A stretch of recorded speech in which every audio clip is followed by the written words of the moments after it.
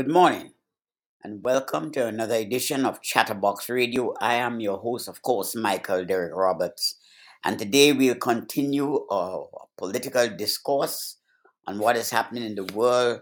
Next week, during the week coming, we're going to delve right back into business as we kind of switch between two essential uh, issues that are germane and, in fact, important to all our listeners out there in podcast and radio land.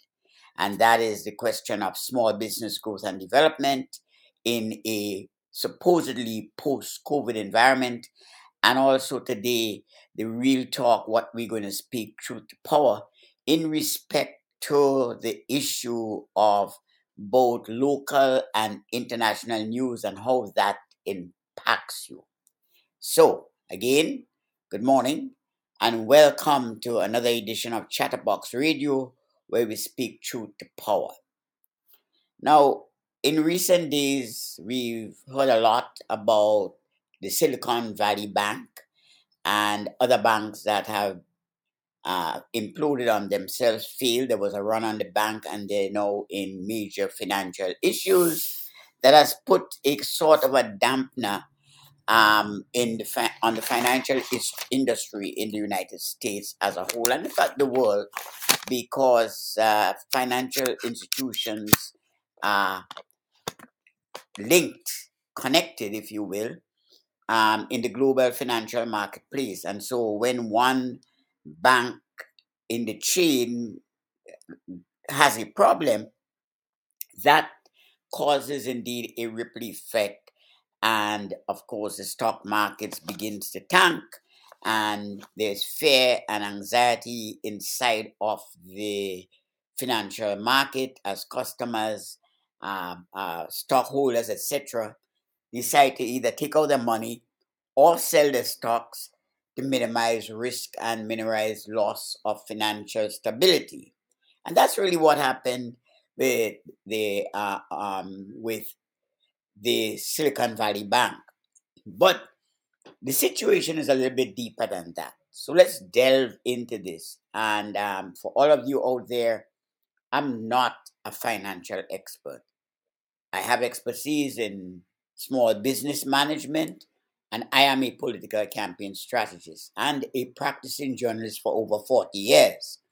So I am in a better place to dissect, to take a look up, take an objective look at the situation, and then offer an educated analysis. This is by no means a financial advice column, nor am I saying that what you hear on this podcast is in fact financial advice to anybody outside there or any customer or former customer of Silicon Valley Bank. It is just an analysis of what I think happened and what I think is going to happen in the future. First and foremost, the Federal Reserve, the banking fraternity, and the United States government should stop bailing out banks under the worn out, debunked notion that these banks are too big to fail. Banks in America fail every day. They shut down every day, they close. Probably 5, 6, 7, 8, or 9 of them every day shut down. Silicon Valley Bank, albeit a relatively large bank in the banking scheme of things in the United States, had a problem from the get-go in that it took depositors' money and invested it in risky enterprises, namely the bond market. The difference between the bond market and the stock market is the following, as I understand it. Stock market, it can go on for, you can buy stocks and hold on to them for a considerable amount of time, from ranging from months to years to decades. with the bond market, it is fixed. You normally get a fixed rate of interest. Now, when the markets are great and the interest goes up, you probably make a little bit more money on your investment. But bonds have a final date when the bond is due to those bondholders. Consider it like an IOU to the United States government and other financial institutions that float bonds for different reasons. In the case of the government, it may be for infrastructure development. In the case of a large corporation or a local government like New York City government, it may be for a number of issues. So what banks do is that they often buy these guaranteed uh, uh, financial instruments so that the money is fixed. You get a return rate on it, a fixed interest rate on it, but that money is fixed. The principal is fixed. It doesn't fluctuate as stocks in on a daily basis on the stock market does, and subject to a lot of other social, financial, and economic stimuli. So that's the basis and the context for that. But every economist will tell you that in the scheme of things, bonds can be both volatile in terms of what the returns are and can be risky, especially in times of economic uncertainty, when the potential to risk and to raise and lower standing rates varies and can fluctuate wildly. So when that happens, as in the case of Silicon Valley Bank, consumers, investors, and depositors became increasingly skittish, and that resulted in a run on the bank for deposits. When that happens, and depositors call for the money, the bank that has in fact invested and lent out depositors' monies as a normal course of business cannot recoup that money. And as a result, the bank crashes. This is what happened in a nutshell from a Lehman's point of view with Silicon Valley Bank. But here is the reason why I am literally opposed to bailing these banks out. They should not be rewarded with taxpayer money for bad investments and investments that they knew from the get-go would be and are risky. They knew this. They should not benefit from taxpayers' money as part of the bailout. Imagine, if you will, that we, as American people, continue to bail out everybody who drives a car when they commit an accident. That's not going to help the community to drive less carefully on the road. There's no incentive. You get crashed, you crash your car, government pays you some money to fix the car. That's fine. It's the same with a bank. None of the people who are involved in these risky events will be hauled before the courts and the court of public opinion and asked to tell the investors and depositors what it is they did. They're not going to do that. So the larger banks are going to come together, and like as they did, put down in a record time $30 billion to bail out these banks that are responsible for causing their own mess and hamstringing the financial situation. They should not be rewarded.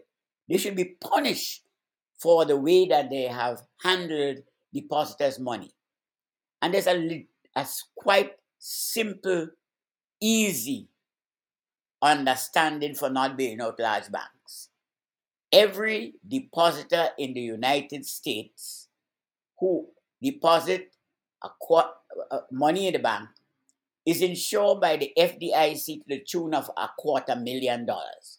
So if you have $100,000 in the bank, you're going to get your money from the FDIC. If you have $80,000 in the bank, you're going to get it from the FDIC. It is insured.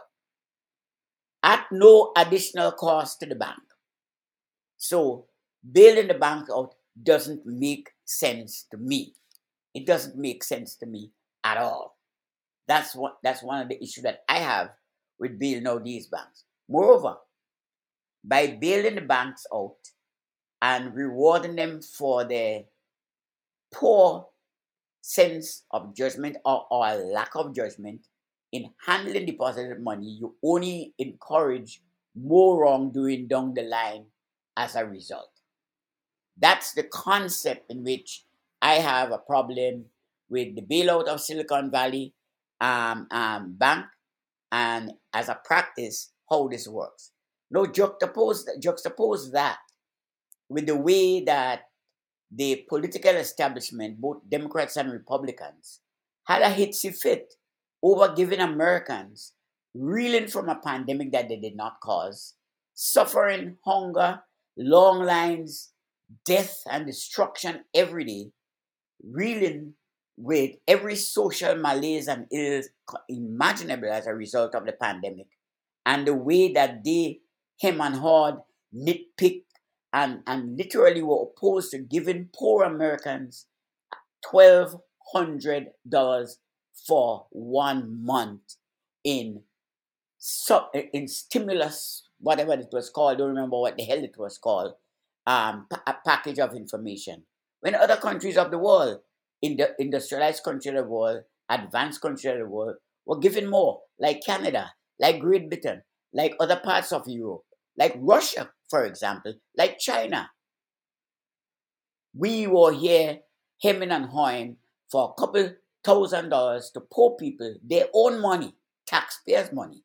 But we are comfortable, there's no pushback, with giving a failed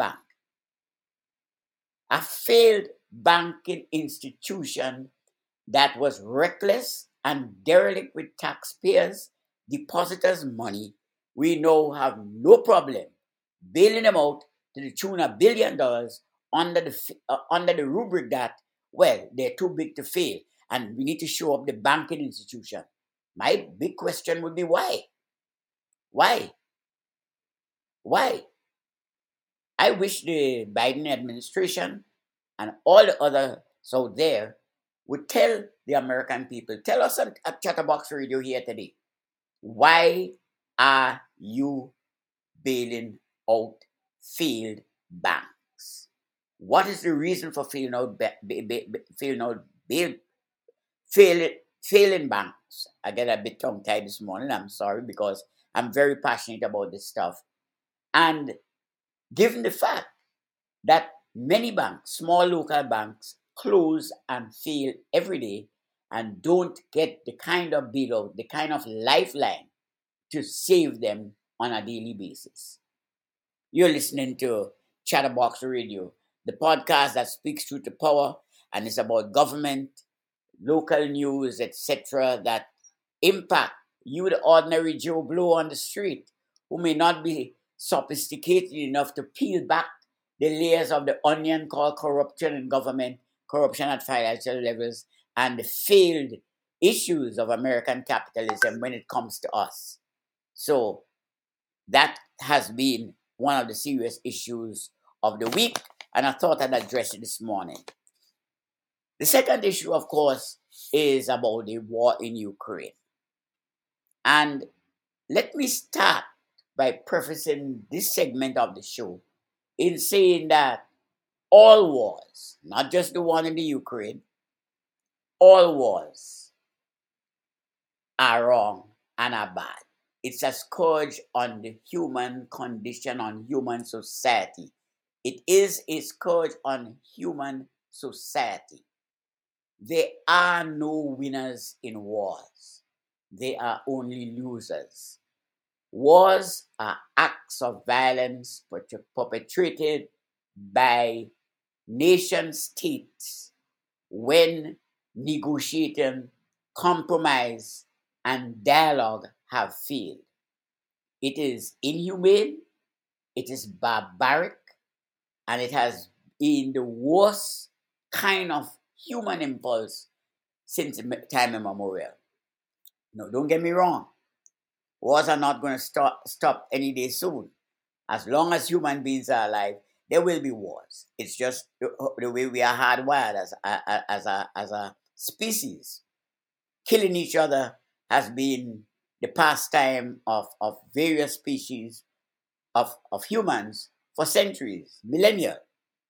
So that's not going to cause soon. But you'd figure that in a modern environment, that wars should be minimized, that we should have minimum amount of war. We don't need to have 1,000-year wars and so forth. Now, so let's look at the most recent war, the war in the Ukraine that is a little bit over a year old.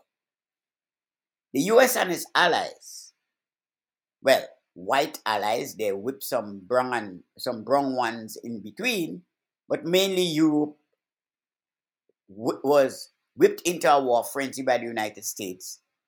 First and foremost, by attempting and now succeeding to deny Russia's oil and gas to be sold in Europe at cheaper rates. Let's debunk and peel back this onion.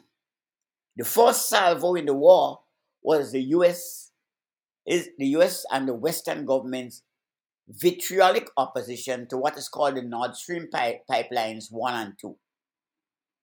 That is a pipeline that came from Russia that passed through Germany at the bottom of the sea to deliver cheap oil and natural gas to the rest of Europe, as opposed to the American government shipping oil and gas, as it now does, to Europe at a far more exorbitant and greater price and could only benefit American companies. That is the economic undergirding of what is happening. At the same time, while all this was happening, as far back as Bill Clinton, Russia was given an undertaking that NATO would no longer expand towards its borders. Over the years, NATO has included a whole bunch of states, right now numbering about 32 European states, that are members of the North Atlantic Treaty Organization. Ukraine is, of course, the prize. What NATO's expansion to Ukraine would have meant is that the United States and its allies could have stationed serious military hardware on a NATO member that directly threatens Russia. That is a fundamental fact undergirding this issue. Within that context, the Russian government saw and looming an impending threat and therefore moved to act. Now, was the invasion of the Ukraine right or wrong? Any war, any invasion is patently and fundamentally wrong. But this matter could have been handled. It could have been handled far better by the powers that be, and the matter would have been easily resolved. This attempt at egging on the Ukraine into war is not new. As a matter of fact, when Joe Biden was the vice president of the United States, he and a number of neoconservative hawks within the Obama administration egged on what was called, I don't remember what is the Maidan, I think it's the Maidan Revolution or the Maidan, whatever it was called, that ran the legitimate elected president of the Ukraine out of town, even after he promised the demands to the insurgent people who were trying to get him out of office. He promised elections that December. That was not enough.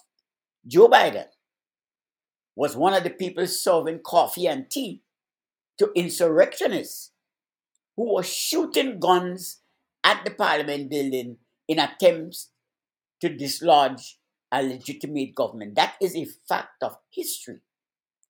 The same people that speak eloquently and are cussing out and quarreling about January 6th egged on the same thing in the Ukraine with a legitimately elected president who had promised to do elections acquiescent to the people's demands, the small minority demands, to hold an election. But that was not the case. They didn't really want that because had he held an election that December, he would win. So kicking him out of office was what was necessary to put in place a supine, squeamish, easily led leader, quote unquote. Who did they pick? Well, a former television host who never held political office in his life, didn't understand the nuances of what was happening in the Ukraine and the great power rivalry between NATO and everybody else. He didn't know anything about these things, but he was elected by a number of Western governments and put in place a fellow called Zelensky right now, who walks around like if he's a weightlifter, as if he can one day reach into Russia. So Russia invaded, and it gave the West now the opportunity, as it did throughout history. The United States entered the Vietnam War with the Gulf of Tonkin incident, where it shot at its own troops to create a pretext for entering the Vietnam War. That is history. You can look it up, Google it. That's how it's called, the Gulf of Tonkin industry. And during the Gulf of Tonkin during the Vietnam War, there were numerous massacres. The U.S. dropped more ordnance and bombs on Vietnam that they did in the Second and First World Wars combined. Let that sink in. Drop more military ordnance, more bomb, more napalm, more everything. Agent Orange as a defoliate killed thousands of Vietnamese. Even today, Vietnamese children are born with all kind of birth defects. The U.S. dropped 2 bombs, one on Nagasaki and one on Hiroshima in the Second World War, under the pretext that they were trying to end the war. At a time when Japan had already surrendered and so forth. Remember, they didn't drop those bombs on white Germany. They didn't. They dropped it on Japan. Now today, fast forward, there's a war in the Ukraine. And what the Russians have done, while egregious and wrong and brutal, pales into insignificance, into the over 1 million, 1.2 million people, civilians death that took place in the war in Iraq, which is a recent phenomenon. It pales into insignificance. The massacres in Fallujah and every other part of Iraq. Iraq, right now, today, you can go to the Global Strategies website and see the numbers of massacres that constitute unabridged and unmitigated war crimes that were never investigated by the ICC. Nobody was brought to justice, quote unquote, for that. The celebrated My Lai massacre only came to the public news. That was during the Vietnam War, when public pressure and good journalistic work revealed the scope of the brutality done to innocent Vietnamese. So, trying to peg Russia, even with its allegations of war crimes, as being somehow an outlier in the modern world is ridiculous. Just in the Middle East right now, even though there's an uneasy truth, the Saudi Air Force, armed to the teeth by the United States government and other Western governments like France and England, have committed untold war crimes in Yemen. Untold war crimes in Yemen as of today. Yet, the ICC and others have never opened an investigation or brought this US and Western ally to heel.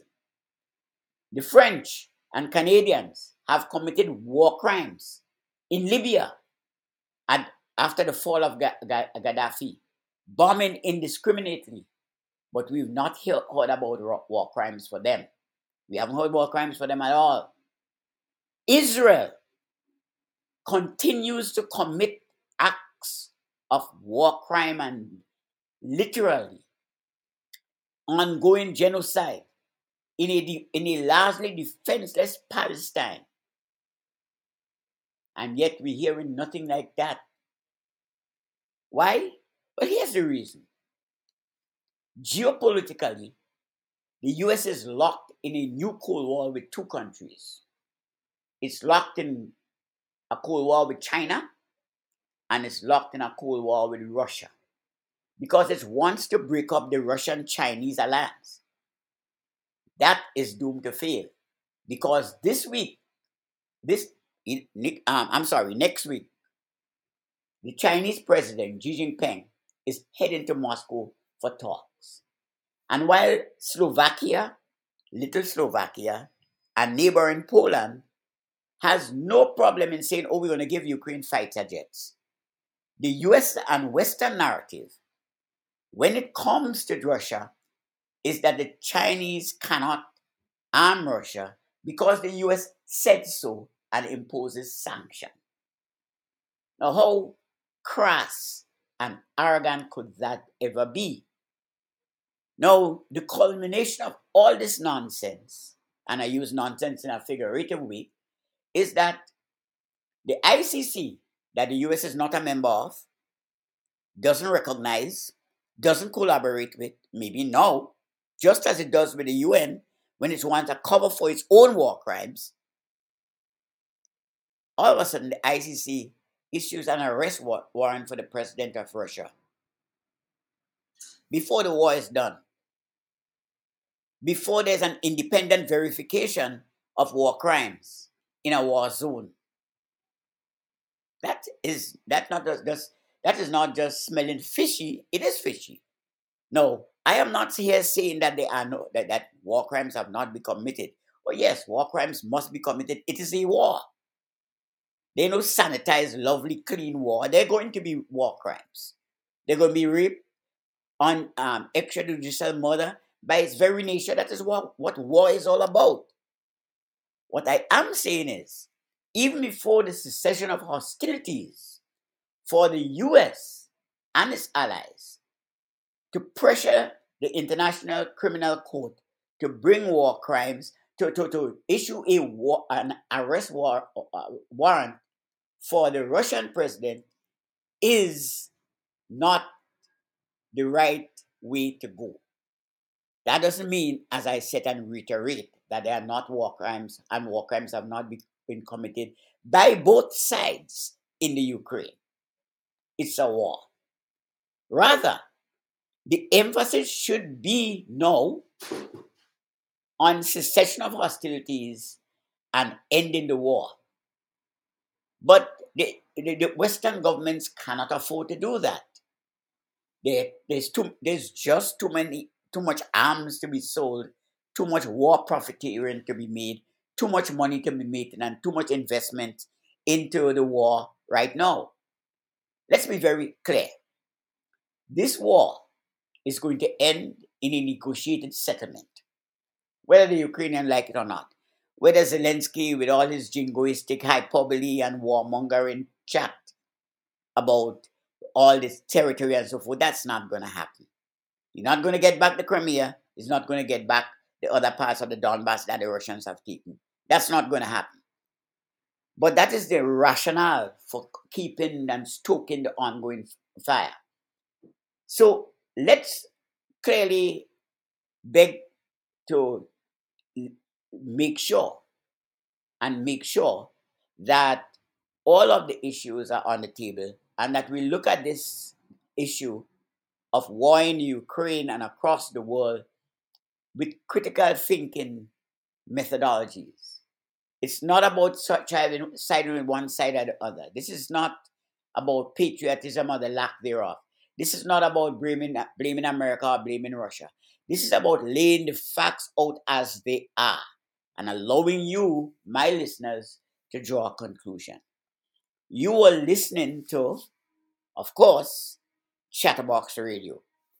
I'm your host, Michael Derek Roberts. Until next time, here is wishing you a very, very pleasant weekend and a most productive week coming.